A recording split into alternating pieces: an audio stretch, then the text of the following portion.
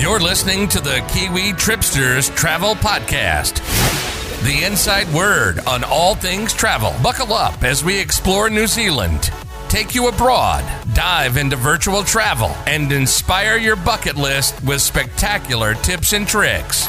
We've got the world covered. Tune in on Apple's podcasts, Spotify, Stitcher, or iHeartRadio, and subscribe so you never miss an episode. Be sure to like and share our podcast so everyone can enjoy the inside word on all things travel. And now, here's your host from Christchurch, New Zealand, Mike Yardley and Chris Lynch. Hello there, welcome to another edition of Kiwi Tripsters. Good to be back with you. I'm Chris Lynch. I'm Mike Yardley, coming up hot on the heels of Chris's travels to the Mackenzie that we spoke about a couple of weeks ago. Yeah. We are going to compare notes. I've just taken a roadie through the region. And you loved it. I and did. You had a good time. Yes. But first we're going to head to the North Island where we rediscover New Zealand. And Mike was a little surprised by the heavy crowds in Masterton over the Queen's birthday weekend, weren't you? It was unbelievable, Chris. The fact that every hotel and motel room was booked out says it all. In Masterton. Now, I'm not wanting to, take the mickey out of Wairarapa's main town, but I did not think Masterton would be such a tractor beam for so many people. So I took the opportunity to find out, why is Masterton such a perennial hit with families in particular taking a holiday? Oh, well, it's easy to discover why. I think people are just keen to support their local towns and get out of the place, aren't they? That's true. What did you think of Masterton? What did you discover there? Well, for starters, Masterton confidently can lay claim to boasting New Zealand's biggest and best family park. Now, in Christchurch, Margaret Mahy Playground is very well known, probably New Zealand's best playground. But in terms of an actual park, in Masterton, Queen Elizabeth Park is fawned over by families. You've got hundreds of old specimen trees, and amongst those you can ride on the classic miniature train. There are pedal boats on the lake, there's mini golf, there's a swing bridge walk that takes you over to visit the deer. They've got a massive flying fox, so it really is a cracker park that you could spend all day at, all for free. Just across the road, Masterton's Arts Quarter has really come along strong. They've got their main museum, Aratoi, lots of history and cultural treasures in there. And then right next door, I was quite intrigued by what they call con art.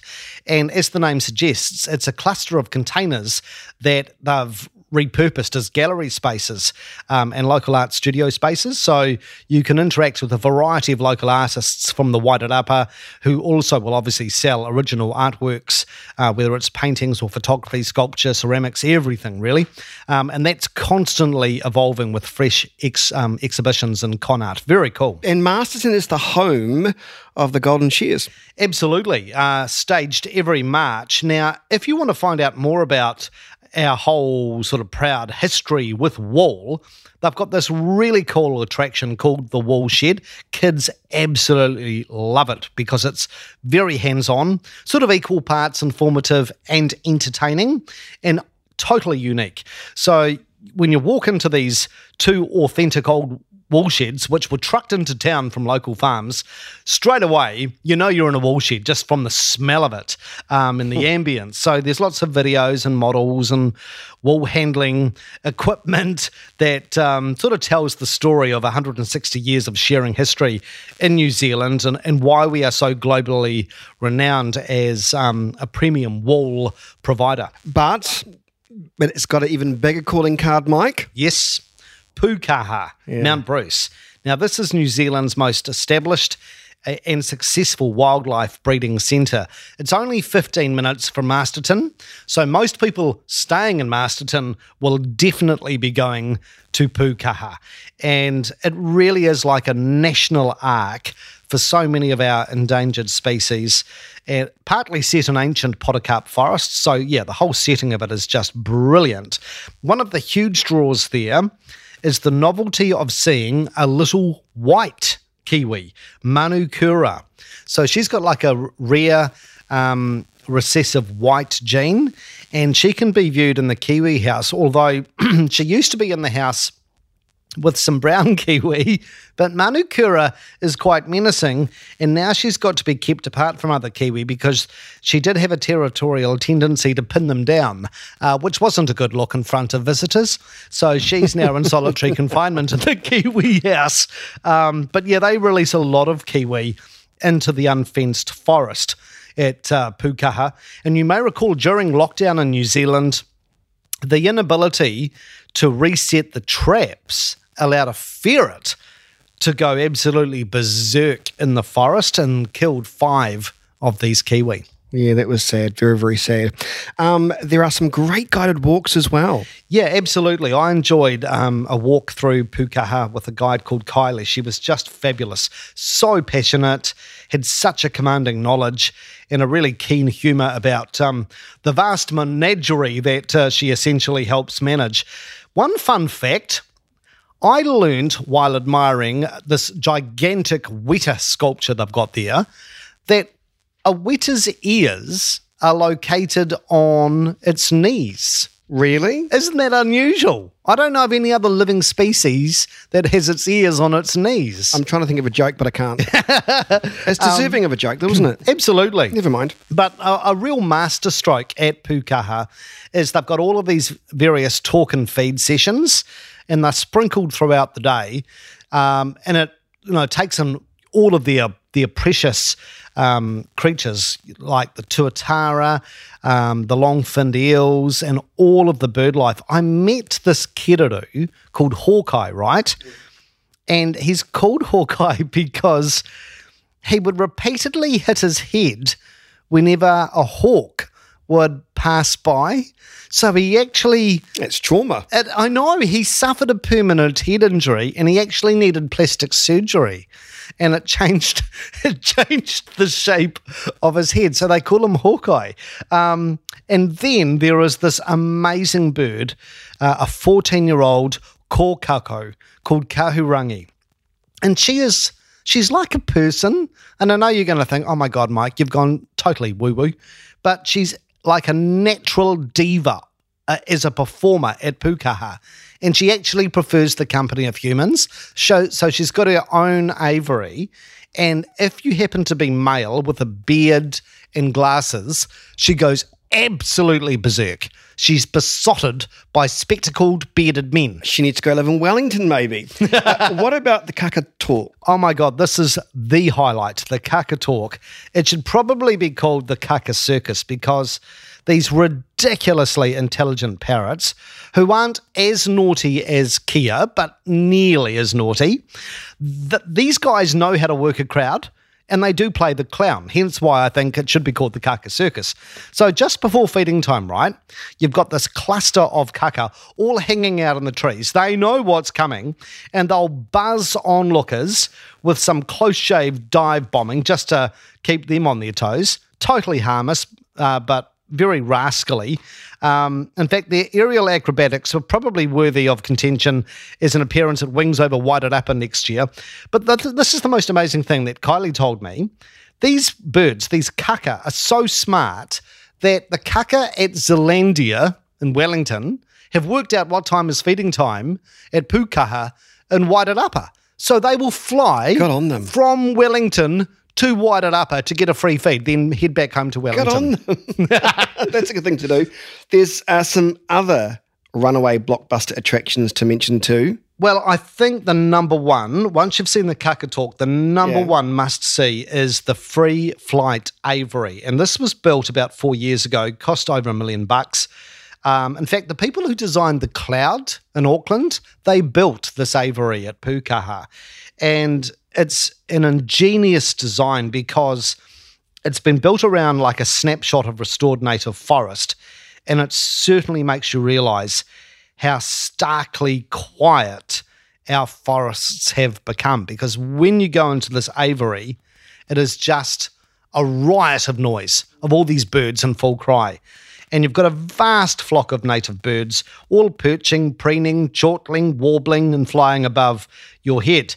In fact, there is one very naughty kaka called Nikau, who was in the free flight aviary during lockdown, no people obviously at Pukaha, when they reopened under level 2, Nikau in the Aviary decided it would be great fun to start landing on people's heads and sort of preening their hair.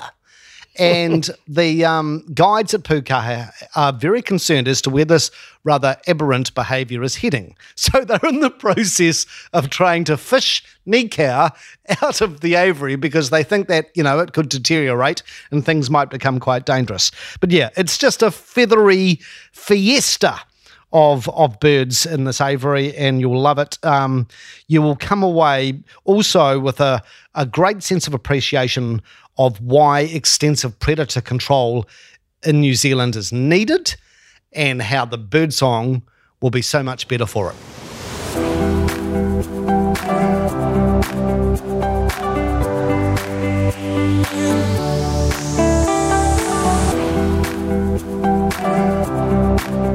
All right, you good people, you are listening to Kiwi Tripsters. Coming up, Paul Diamond from Wendy Woo Tours will be aboard to talk about the international travel outlook. There are some positive signs, I believe, but first, I love the Mackenzie region of the South Island. I am not just saying that. I had a wonderful time. Mike tries to outdo me, so you went to the Mackenzie country, and I looked at your images too. You can't take a bad photo when it's a blue sky, sunny day anywhere across this part of New Zealand, don't you think? Yeah, I mean, your photos were extraordinary.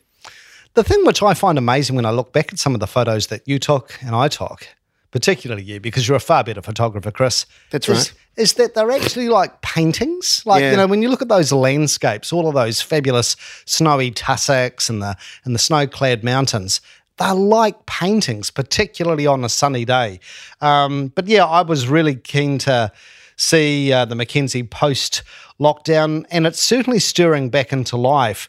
I really enjoyed actually crowd-free Tekapo. For the first time in, I think, 30 years, I was able to get photos of the sheepdog statue in the Church of the Good Shepherd with no one standing in front of me. Isn't it amazing? It is fabulous. Yes, I mean, this is just unheard of because it's usually very, very crowded with international tourists. There's always busloads there as well of people. Yeah.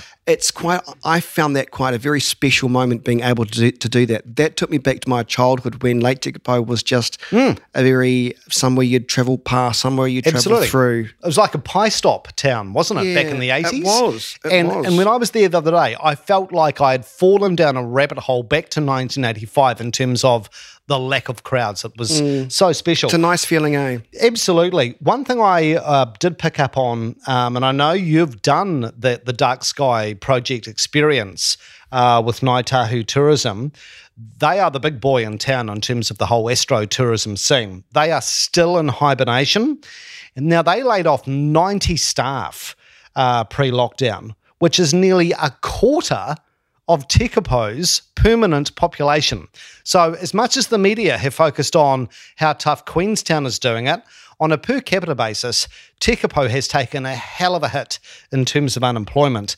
The rumour is that the Dark Sky project are just waiting for a big fat government handout a la Whale Watch before they reopen. However, if you're into astrotourism as Chris and I are, Tekapo Springs is where you should go because not only have they got their fabulous hot pools, but their stargazing tours are not in hibernation. They are back up and running. They started off doing weekend stargazing tours and they're going to ramp it up throughout the week as well. It's a class act. And after peering through the telescopes out on the deck of the bar, at night you have the opportunity to also have a soak in the hot pools with snow all around you while you're given a navigated tour of the constellations above. I think that's a pretty impressive combo, isn't it? Pools and sky. Yeah, and the thing is, though, if you want to take some decent photos of the sky, you can do so. This is at nighttime with your cell phone. You could be able to take some pretty good photos because most smartphones now offer you a nighttime option, and you can, you don't have to spend heaps of money. Well, I noticed your one. So you took those photos of like the galaxies just on your cell phone, did you? Yeah. Wow. I thought maybe you'd like put your cell phone up to a telescope and then... No, it's amazing what you can get with these sort of smartphones now. Yeah. Beautiful place. It's a beautiful, beautiful place.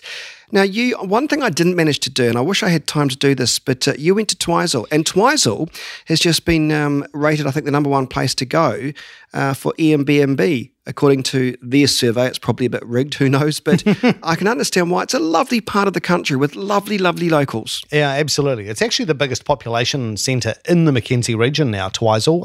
It has really boomed in recent years. But yeah, I love all of the hydro dam legacy, which they still celebrate quite lustily in Twizel.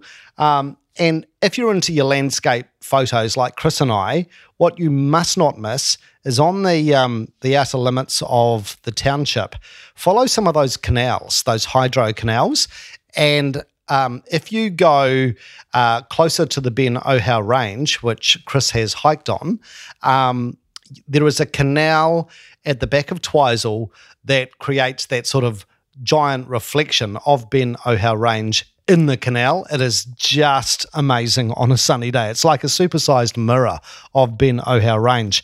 So yeah, I love those glossy canals. That spot, by the way, is Glen Lyon Road Bridge. If you want to get the best mirror of Ben Ohau Range, Glen Lyon Road Bridge Canal. Also, the hospo venues in Twizel, they have played on the whole hydro dam construction theme. The Hydro Cafe is just a classic. They've got all of these works project fittings inside the cafe, lots of homely, kitschy 1970s decor from the construction era. And similarly, the Ministry of Works Bar and Eatery is another sort of evocative salute to the guts and glory of the dam project that was undertaken by the Ministry of Works. Pretty cool. It's pretty cool. Now, not far away, of course, is Araki Mount Cook. The Hermitage, that's still in hibernation at the moment, but I think they're planning to reopen that earlier than expected now, so there are some positive signs of the economy returning. That is true, yes. Initially, the Hermitage Hotel proper wasn't going to open until September 24, but because of the sheer surge in demands and inquiries, they have decided to open the hotel in early July, which is fantastic. There are other accommodation options, of course, in the village. I think, Chris, you stayed at Aoraki Courts Motel, Yeah, that's right. Yeah, and, which is fabulous. When you think of a court motel, it seems sort of middle of the road, but this is quite luxurious. You woke up and you looked at, the beautiful Southern Alps. It was really, really lovely. Very warm as well. Yeah, well, you An need amazing that. place. And actually, the owner, Paul, I was expecting him to be quite down about the situation, but he was saying he was booked out, obviously from Kiwis, for the next sort of 3-4 weeks ahead, for the weekends at least anyway. So he was rather upbeat about the situation. He's probably not as upbeat as to the Hermitage reopening so soon. Well, yes, maybe he won't be wanting that to open anytime soon. By the way, I really like the Old Mountaineers Cafe, which is next to the Dock Visitor Centre in Mount Cook Village. If you're into mountaineering and mountaineering history, the cafe is operated by Charlie Hobbs, who is a legendary mountain guide in New Zealand. He's one of our best. And he actually helped double amputee Mark Ingalls conquer Mount Cook, Aoraki, and then Everest about 20 years ago. That's located sort of in the complex of the Hermitage, quite close to it? It's close to the Hermitage, but it's not operated by the Hermitage. Right. Yeah, so it's an independent cafe that Mary and Charlie Hobbs had a great run. coffee there. Oh, did you? Yeah, really nice fabulous place. Charlie probably made it for you. Maybe you didn't realise you were getting a coffee from human greatness, Chris. Quite possibly. Oh, now I feel guilty. There's so many great walking trails, obviously, around Aoraki, and I think what is so special about our national park is the fact that it is so easy to savour some outrageously amazing wilderness experiences so easily. Like, there are so many options, and you don't have to be a mountain goat, you don't have to be a woolly mountaineer to witness the most extraordinary spectacles with our highest peaks and glaciers. The one that I still love, probably my all-time favourite walk in Aoraki Mount Cook National Park, is the Tasman Glacier Lake Walk. It's about a 40-minute return walk.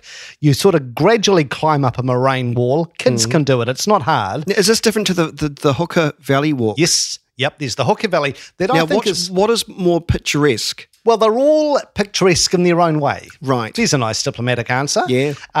If you like glaciers, you've got the Kia Point track, which takes you to the Muller Glacier moraine wall, not to be confused with the National Party leader Todd Muller.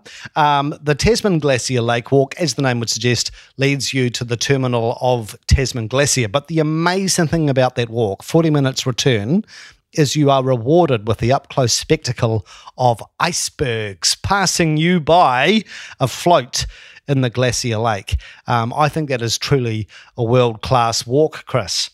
I agree, because I was trying to decide when I was there whether to do the Hooker Valley Walk. Yes, that's about 3 hours. No problem. Or the Tasman really? one. For you?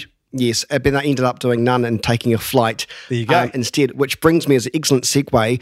The local operators who operate some of those amazing scenic trips, they have been, whether we like it or not, they've been forced to reduce their price. They have. I was lucky enough to land on a glacier for $150. Now, Excellent. normally it's $400. That's they true. are reducing the prices, and I think because they just want people to realise that they are available. Now, listen, those prices may go up when the borders open, and good on them for doing that if that's the case. We're all here to make money. But in the meantime, you need to take advantage of the fact that our border is closed because they want Kiwis to enjoy this. Yes. Now, Mount Cook ski planes and helicopters. Yes, that's what I went on. Yes. They, I think they do have the best deal going because I had a look at a few very operators in terms of, what rates they were offering. And I think that is the best, the cheapest. So they've slashed their prices really well. They also have a very cool option. And I think if you've got like a special anniversary or a significant birthday coming up, how about taking a 90-minute picnic on Tasman Glacier with all the frills? I reckon that would be a really novel way to celebrate a special occasion. Nicely said. That would be a lovely way to do that. Just ahead, we will indulge in some other bucket list dreaming with a walkthrough, and Paul Diamond from Wendy Wu surveys the international travel horizon. That is moments away.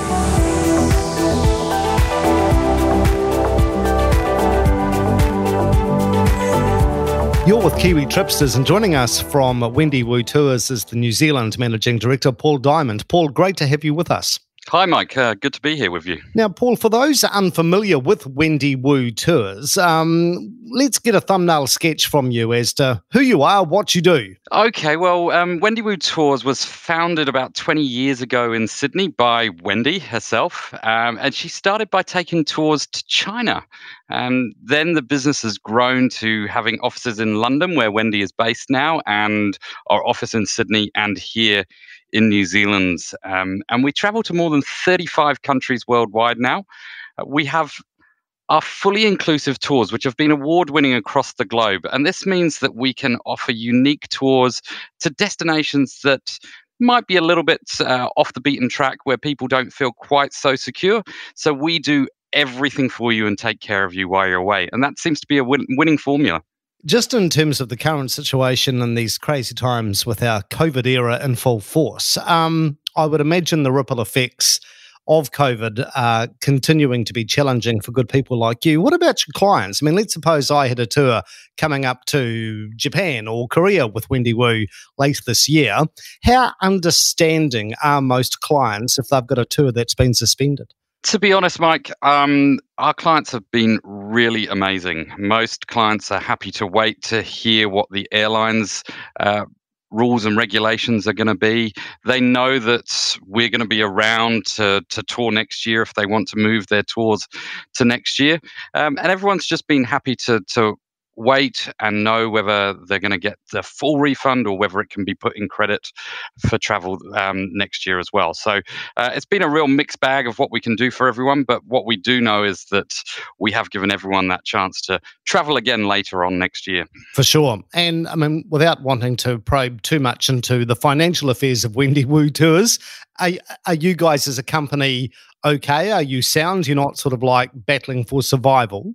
No, well, look, we're very lucky that we have an owner that's committed to the business. She works within the business, and we've got a really good lot of reserves there. We've managed to keep all our staff, and really look forward to planning for 2021. So it's been a real tough year. It's been the hardest year ever. I mean, we remember SARS. When we first started seeing COVID-19, we were hoping that it wasn't going to be as bad as SARS. It's turned out to be 10 times worse than SARS. Absolutely. Well, looking ahead to 2021, I suspect there is going to be a huge amount of pent-up demand, and we are going to see a mini boom in tourism again. Do you share that confidence? Is that the intel you're picking up on? Yeah, I think I do, Mike. The research that we're looking at shows that everybody wants to travel overseas as soon as they feel that it's safe to do so. And I like to think, like looking at when we've started the Super Rugby again, the amount of crowds that are turning up. Eden Park selling 35,000 tickets on the first match back. I think that just shows that people want to get back to normal as quick as possible. So I think as soon as other countries get to the level one and we start opening borders, we'll see that we feel comfortable traveling again. Let's just breeze through some of your key destinations. You mentioned you now actually connect with 35 destinations around the planet. But starting with China, is China still a big destination for Wendy Wu Tours? It is. China is our number one tour. Although saying that, if this year had have gone to plan, we would have seen Japan probably just overtake China as our number one destination. And I think what we're seeing as well next year, Japan bookings are actually already starting to come in. People are taking a punt that they're going to be able to travel. And we've added even more itineraries to Japan, including one that's a 21-day rail journey through Japan. It's quite unheard of to have an itinerary in Japan that's more than 2 weeks. So we're really looking forward to seeing how that one goes. That is fantastic. Actually, just quickly on Japan, I've always been intrigued that in recent times, Japan seems to be more affordable than perhaps it was perceived to be some years ago. It's not the exorbitant destination that sometimes that perception would have you to believe, right? Yeah, I think that's right. I think possibly a lot more people have more disposable income to go traveling now than ever. Airfares are a lot cheaper than ever. And realistically, things in New Zealand are a lot more expensive than we remember. So going to Japan, things seem relatively the same when we go into a restaurant and buy a meal or go to a bar and buy a beer. So I think that perception has definitely disappeared for Japan now. I've had the pleasure of experiencing Wendy Wu Tours in both Cambodia, which is, of course, incredible, and last year in Borneo, which was a real eye-opener for me. And I've always thought it's fascinating how close it is to get to Kuching, for example, from KL or Singapore. So, like, if you were planning a grand tour to Europe next year and maybe stopping over in KL or Singapore, why not take a little side trip to Kuching and the wonders of Borneo? That is an amazing product you offer there, Paul. Oh, thanks, Mike. I'm glad you enjoyed it, and I'm glad we got a chance to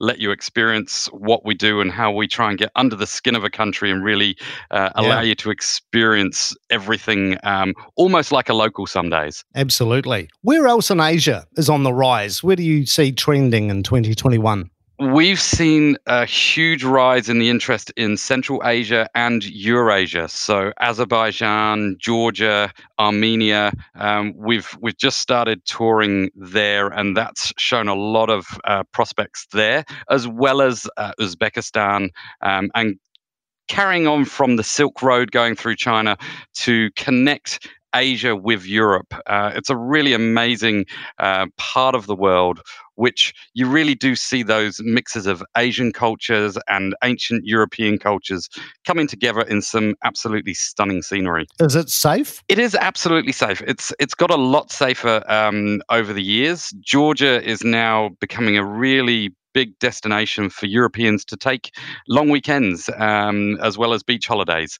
And I think, the tourist dollar helps countries make their countries safer for tourists to come. People see that they can make money by being a safe country, and a lot of governments take a lot of pride and importance in making their countries safe for visitors. Fantastic. Now, of course, South America, Central and South America, Wendy Wu Tours have some really interesting offerings on that continent. What stands out for you, Paul? Look, I'm a real fan of Argentina. I love the European-style city of Buenos Aires, and then you leave the city and you go to the ranches and you see them with their cattle, and you get to try that beautiful steak that they have there, and then there's the wineries as well. Then you can carry on up to some amazing places like Iguazu Falls. So Argentina has a special place in my heart, and you've got wine, tango, great food, and that feeling of being somewhere that's really different to New Zealand. Absolutely. By the way, Iguazu Falls, do you think the Argentinian side or the Brazilian side is better? Look, I think both offer something different. What I love about the Argentinian side when I was there is taking the jet boat that kind of goes straight into the falls, which is an amazing experience. And then getting off that, and you've got those small caiman crocodiles just basking around on the side of the river as well. But some of the scenery on the Brazilian side, the vistas that you get there are quite amazing as well. Absolutely. Now, to help stimulate post-COVID travel, is Wendy Wu Tours already dangling any good offers, any sweeteners, Paul? Look, we are starting to dangle. What we do have for starters is we're actually coming out with a local edition of Wendy Wu Tours. So we will be releasing a few itineraries around New Zealand, which, a bit like our tours around the rest of the world, are all about the hidden gems and unlocking those things that maybe as a Kiwi we've never got round to doing as well. So we've really taken quite a few months to talk to each other in the office and work out what we'd do if we had the opportunity, and also put a bit of an Asian swing to it, side to it. Did you know that we had a huge Buddhist temple in Auckland, which is an amazing place to go and visit and have a tea ceremony there and go up the modern pagoda at the back. But also we're looking forward to getting people back overseas as well. So we are looking at some early bird deals coming out soon, some flexible options so people can feel secure in putting a deposit down now, but having the ability to change in the future as things change, and knowing that we've gone all the way to make sure that they're going to be safe in whichever country they go to, which we've always done. And it's really just highlighting some of those things that we do in the countries that we go to make that experience safe, like choosing restaurants that we know have great hygiene, like the cleanliness of our hotels and our transport that we use as well. And we'll have our brochures coming out quite early this year for 2021, which will highlight some of those new tours as well. We're kind of waiting on airlines to give us secure schedules as well. We need to know that we can get people there, but it's looking very positive for next year. Oh, that sounds fantastic, Paul. And of course, people can check out the website wendywutours.co.nz for what is out there waiting for you. Thank you very much for joining us, Paul. Great to have you aboard. Thanks, Mike. Great to join you.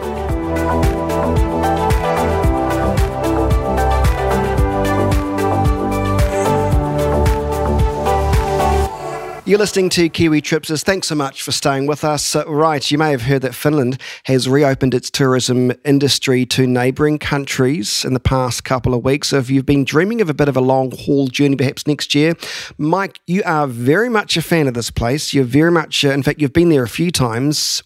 Give me your take. Where do you start? Where do you go? Well, I really like Helsinki, the Finnish capital, which a lot of people will compare to other Scandinavian capitals like Oslo and Stockholm. It's sort of a mix of the two, particularly because Helsinki's history is a hybrid of being ruled by the Swedish and then the Ruskies. They've actually only been an independent nation for a century. So Finland as a nation is younger than New Zealand, which is quite an amazing thing. Helsinki is such a compact, walkable city. It's sort of like a grittier, miniature blend of Stockholm and St. Petersburg with a few Finnish flourishes. But everyone speaks English. The Finns are so friendly, and for a first-timer, it is a fantastic city to free roam. And of course, for the summer months in Finland, you've virtually got 24 hours of daylight. Wow, that's is that a good thing? Well, the flip side, of course, is in the heart of winter, they get about 30 minutes of daylight. Yes, and that's when people go completely crazy. Yeah, well, I'm not surprised. It's got a lot of designer stuff, though, doesn't it? It's quite famous for all your designer sort of gear, I guess. Yeah, very much. And this may sound a little bit sexist. It doesn't mean to be, but it's a very girly orientated sort of design scene in Helsinki. Lots of showpiece design boutiques. They tend to be found in the Tory quarter of the CBD. I came across this fantastic homeware store called Belmure, and they pride themselves on what they call ethical luxury, and they do great things with reindeer leather. The most famous brand, and this is the one the chicks love, Chris, Marimekko, which has been a poster child for Finnish fashion for 70 years. Lots of eye-catching patterns and loud colours. In fact, that's probably what differentiates Finland from the rest of Scandinavia. Finns love bright, bold colours. You'll notice it all over the city. Speaking of that, not so much though when it comes to architectural highlights, but it's still a beautiful architecture around this place. Yeah, it is. And they've really blended nature with their built environment. So all over the city, you'll find these hillock-like mounds of granite rock rising up from the street. So rather than blowing them up, Helsinki has built around them. And it feels very raw, very primal, very at one with nature. When it comes to man-made structures, a must-see is Kempi Chapel. It's like a giant egg-shaped wooden chapel. The locals adore it, and it was built partially in response to Finland's hideous domestic violence statistics, which go through the roof in the heart of winter. The idea is Central City workers can pop in to download the day's aggravations and worries so they don't take their stresses home with them to their families. I think it's such a cool idea. And they've even got volunteer counsellors in private cubicles on site at the chapel if you need some one-on-one attention, Chris. It's not something you think of, though, is it, with this place? No, that's true. By the way, an interesting Christchurch connection with Helsinki. If you are familiar with Christchurch's new library, Turanga, a lot of its design features were actually inspired by Helsinki's new central library, Audi, it's called, yeah.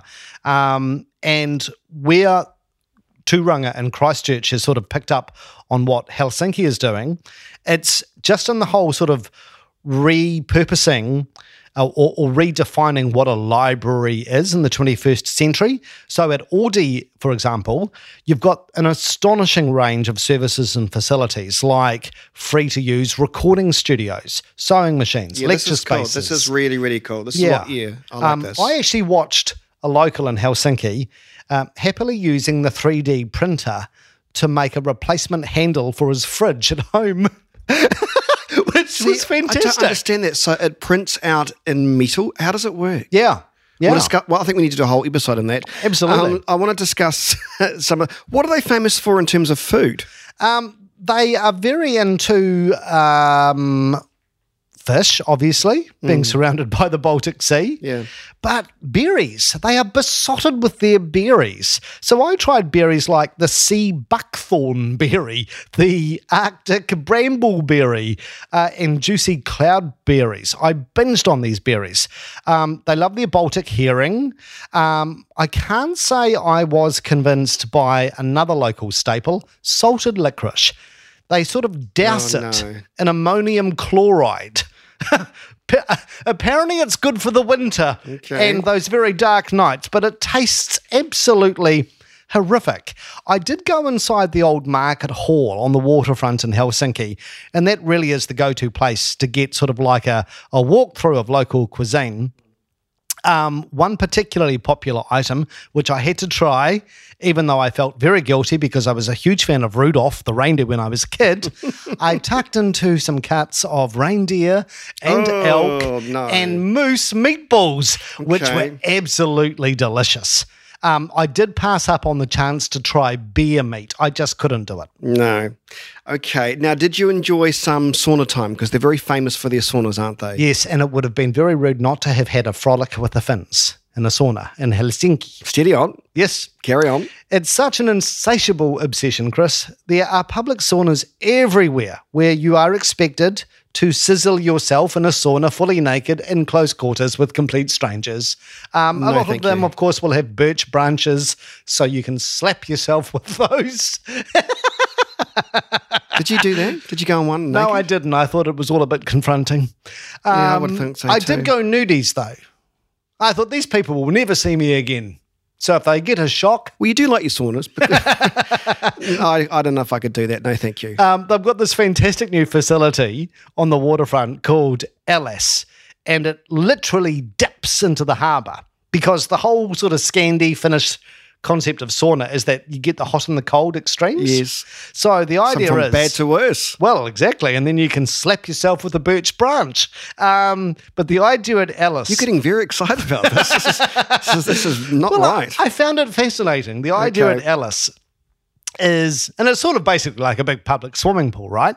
But they've got this complex of sauna cabins and then outdoor seawater pools. Some are heated and some are not. So the idea is you get the full sensory experience of temperature extremes. You can go from a 43-degree sauna into minus 20 degrees. See, a sauna's even good for you. Polar ocean water. A sauna's even good for you. I mean, I've been in a few. Good for your circulation. But I've been in them a few times, and I just feel I get a headache straight away. It's not a nice experience. Anyway, it does help to be hydrated. Okay. Yes. Right, we'll have so much to discuss in the next episode, don't we? We've got to try and save the world next time. Look, great stuff. Thank you so much for your company.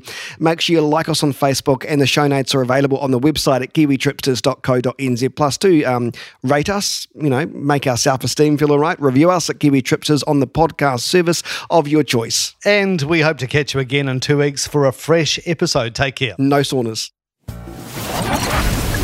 And that's a wrap for this episode of Kiwi Tripsters. Liked what you listened to? Then join us for our next episode of Kiwi Tripsters, where we bring you more travel inspiration, giveaways, and insider knowledge with expert guests on the show. Connect with us on Facebook and Instagram, and visit us on kiwitripsters.co.nz. But most importantly, subscribe and comment on Apple Podcasts, and tell us what you think of our show. Till next time, safe travels.